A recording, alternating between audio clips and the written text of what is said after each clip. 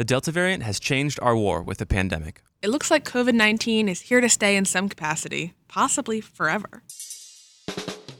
I'm Luke Garrett. And I'm Laura Spitalniak. With the constant flux of coronavirus mutations and changing restrictions, it can feel overwhelming trying to keep up. Fortunately, we knew who to ask for an explainer. This week, infectious disease expert Dr. Monica Gandhi joined us to talk about the Delta variant, breakthrough cases, and when the U.S. can expect to see cases go back down. The UC San Francisco professor also said we may never eradicate COVID-19, and that's not as bad as it sounds. All right, so Dr. Gandhi, this past week, an internal CDC document read that the war has changed. This pandemic that we might have thought was on the outs is kind of on the ins, and it's growing. Cases are rising, and deaths and hospitalizations are creeping up. So to follow on this war analogy laid out by the CDC, let's start by reviewing what this new enemy is. So what is the Delta variant?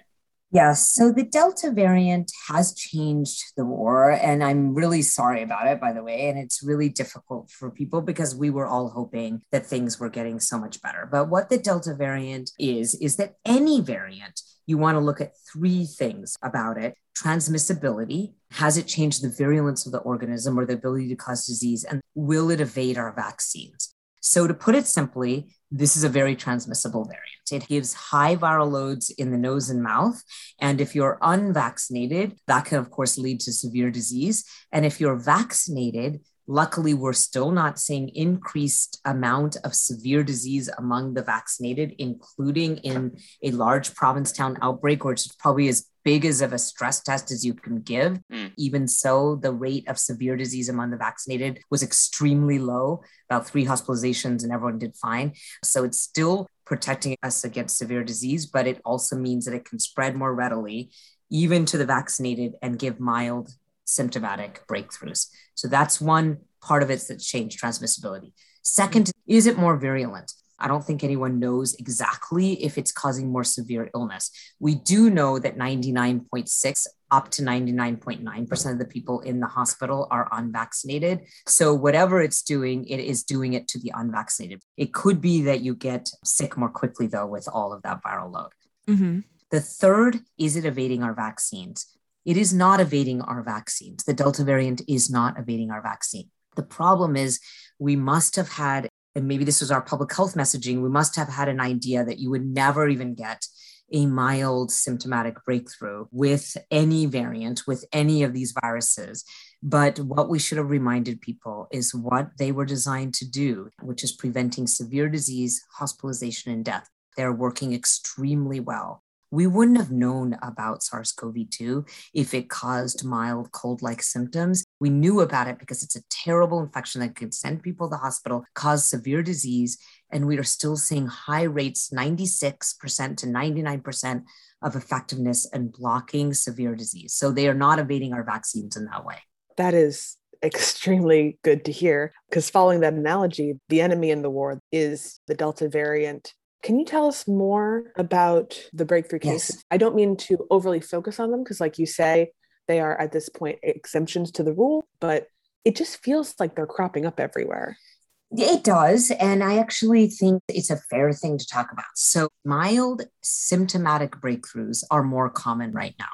Why are they more common? I actually think there's 2 reasons. I do think it is partially the Delta variant, that it's kind of everywhere. It has a high viral load. So even if I'm vaccinated, if I get it in my nose, what happens is I need a little bit of time to fight it. And so I can get a mild symptomatic breakthrough. So it is happening more commonly. But the second reason actually has nothing to do with the Delta variant. The other reason it's more common is we are all out further from our vaccines, whether we got it in January, because I'm a healthcare worker, whether you got it on April 19th when they opened it up in the entire country, we're all further out from our vaccines than we were when the Alpha variant was dominant. It is natural for our antibody response to go down with time to a vaccine. Because if we kept all those antibodies in our bloodstream from every infection we've seen, we would not be able to even move because our bloodstream would be full of protein. So it's normal for the antibodies to go down in your nose, which is where we fight nasal infection like colds. Luckily, you're not done with antibodies because the vaccines produce memory B cells. What are those? Those are the blueprint to make more antibodies. These memory B cells, take 2 to 5 days to go out and make those antibodies that they need to do when they see the pathogen again. So you could be getting a mild infection in your nose because your antibodies have gone down, and then they bring down that viral load in your nose again, and you have an aborted infection. You have a smaller, shorter, more symptomatic cold or flu-like infection, not the severe illness, because your T cells, which protect you from severe illness, are always there from the vaccine. Mm-hmm. So I think it's a couple of reasons why we're seeing more symptomatic breakthroughs. It's not all the Delta variant's fault. It has to do with our duration of time since we've had the vaccine. And there are 3 ways to fix that. One is we can put our mask back on, which is exactly what the CDC did, so that we don't even get exposed to a mild symptomatic breakthrough, even if you're vaccinated indoors, which I think is the right thing to do. The second is we could give a nasal vaccine, which are being developed. And what nasal vaccines do is they just work on the immune response in the nose. And then the third is we could give a booster shot, but likely those booster shots are going to be reserved for the people who get symptomatic severe breakthroughs. And that right now are the immunocompromised and people who are adults with multiple medical conditions who are very elderly. The virus should not be circulating at this level. And that's why tracking masks and our interventions with community transmission rates, to me, has always made sense. And so when the CDC last week put back masks, they didn't say you have to mask in a place that has very low community transmission. They're linking it to what the virus is doing in your community, how much it's circulating. Yeah, unfortunately, we're in the greater Washington area, and we have a lot of that level of transmission. Yes. And that, it again doesn't mean the vaccines weren't doing what they're supposed to do. I just really want to stress that, because you don't have the same hospitalization rate tracking with cases that you did during the summer, spring, and winter surges of 2020. That's the difference, is that in places, if we can get our vaccination rates, the cases will go up, but the hospitalizations will not go up at the same level like they used to, because luckily, it's terrible that anyone's unvaccinated going in the hospital, but it is that the vaccinated people are really quite protected from severe disease. So we have the Delta variant surging, and we have these vaccines. And before those two came to be, we had some pretty well understood marching orders of how to fight COVID-19, social distancing, capacity limits. What are the new marching orders with the Delta variant? I feel like we're in this new landscape. We are. And I think it's a great question to ask, because there are 3 ways to go about it. One is to say, completely going by cases, we can go back to capacity limits and keeping people away from each other. Or we could say, well, I'm going to watch hospitalizations, because that is what we got into trouble to begin with. This is why we did lockdowns. We never would have locked down society for a cold, never. We locked down society because it caused severe disease. And so tracking hospitalizations and tracking severe disease to decide what you do in a society like Arkansas compared to California, compared to Washington, D.C., tracking hospitalizations is our most important metric. Giving a metric-based approach, to me, gives people a symbol of when things come down, when they get better, or when the community transmission rate is X, that's when we can take off the masks. And so I like this idea of linking it to a metric. I do think it should be a hospitalization metric. And we've come up with this idea of less than 5 over 100,000 hospitalizations as calling this particular disease controlled. We came up with that number back in April because that was in a typical flu season. We have about 20 to 40 hospitalizations over 100,000 people, but this is much more deadly. So we went way down to less than 5 over 100,000. And that way you get this kind of metric-based, nuanced way of thinking when you're doing well, you're not. And so I kind of want to push this idea of less than 5 over 100,000 with adult vaccination is when you're in control. The third and fourth way, because I think this is what the CDC was saying when they said the war has changed, is to think about what Israel's doing and what the UK is doing. These are places we always have to look to because they started sooner than we did. They started like at least a month sooner than we did. And in the case of Israel, they gave out the vaccine more quickly. And then in the case of the UK, because they did a first dose first strategy, they got more of their vulnerable protected sooner than we did here. So I always have to look to those 2 countries and say, what are the options that you can do? So look what Israel did. They said, we're not going to close restaurants. We're not going to close businesses. It was destructive for economics, people's livelihoods, and we're going to do what we call a soft suppression strategy. And what they mean is they are masking indoors for vaccinated and unvaccinated, and they have gone back to their vaccine passport system. You really can't get into that restaurant or that bar without your vaccine card, or also if you've had natural infection. And are they seeing their rates of vaccination go up among traditionally resistant communities? Yes, they are, because you have made life very inconvenient with the vaccine passport system. Yeah. Oh, and then what the UK did is they said, okay, July 19th, we're opening up no matter what. And they did have a lot of cases when they opened up. And then about a week later, their cases started plummeting. Their cases didn't plummet because they were masking or distancing or capacity limits. Their cases plummeted because what happens with the Delta variant is it will seek out adults who are unvaccinated, who have not yet gotten a chance to vaccinate, and they were giving them natural immunity. Some did get hospitalized, some died, the older people, but luckily there were more mild infections in the young. And then, of course, their immunity led to cases plummeting. So I hate the Delta variant, but the one thing is it will give us a lot of natural immunity in this country if people still decline to get vaccinated. It's tragic to get natural immunity through suffering, but probably, at least the models are showing us by mid-September to late September, our cases also will plummet as a result of more immunity in those who've chosen not to vaccinate. So where are we? We're kind of doing the Israel approach. We are doing soft suppression. We are masking inside. We are tracking hospitalizations closely. Places that have high hospitalization rates, if I were in charge of those places, I would go back to more capacity limits and so forth, but they're not always doing that. But we're not going to lock down likely the entire country, as Dr. Fauci said, because hospitalizations are going to decide what we do next. Yeah. You mentioned the phrase vaccine passports, which has obviously become very buzzy and used in a lot of ways that I think deviate from what it actually means. Is that different than immunization records? I don't mean to be overly simple, but I can't find the difference.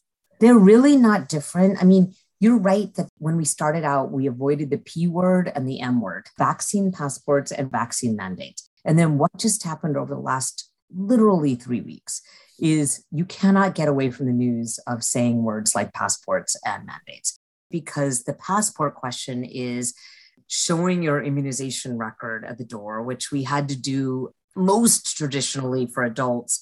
If we were traveling to some area, you had to show an immunization record. The second place that immunization records were used and still used is in children.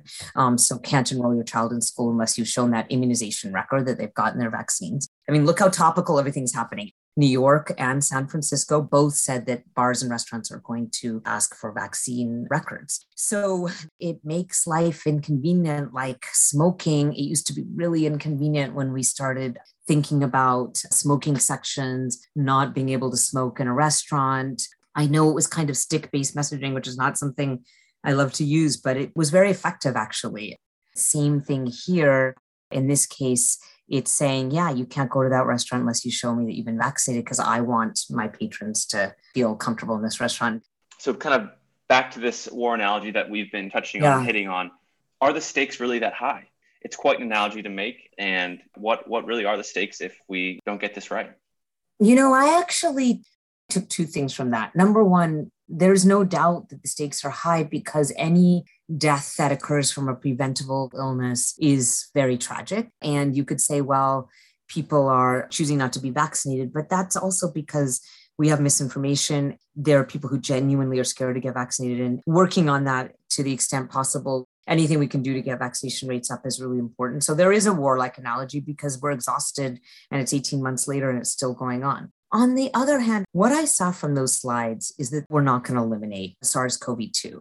An infectious disease. Eradication means you see no cases at all in the world. And remember, we have only eradicated one infection ever, which is smallpox. We have eliminated some, but not much. Most infectious diseases we actually live with, and that's in the concept of control.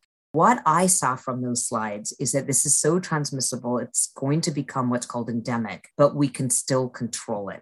And living with a controlled virus is actually, believe it or not, very manageable. So how do we live with a virus that's under control? Number one is that we get as many people vaccinated as we can, because what we can't tolerate is severe illness and death. That is what's the incredible push to get people vaccinated.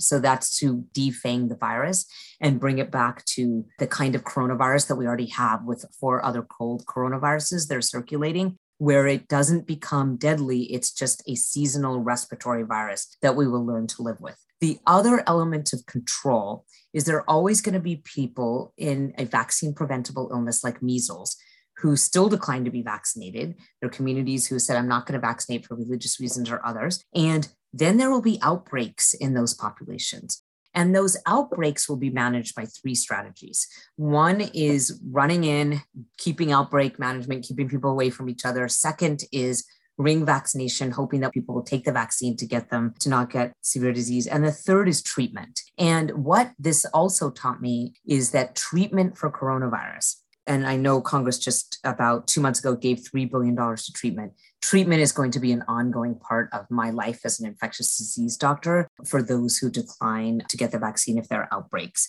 And there are treatments on the horizon. So what that war analogy meant to me is that now we're going to live with it, but it still doesn't mean that we can tolerate severe disease and that we will get into an outbreak control, seasonal respiratory virus situation, but that we likely will not eliminate it. But that does not mean that it has to close down society.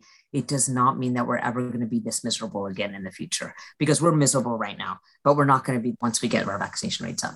That is surprisingly optimistic. It is. The reason I feel it's optimistic is I'm an infectious disease doctor and I have seen measles throughout my entire career. But do you think about measles very much? You don't, right?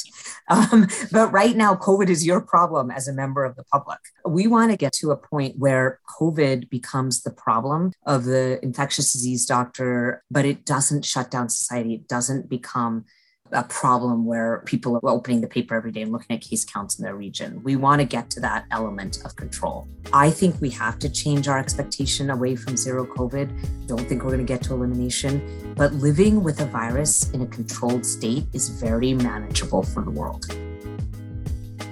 The CDC now reports that every state in the U.S. has either high or substantial COVID-19 transmission. That includes the district and its surrounding counties in Maryland and Virginia.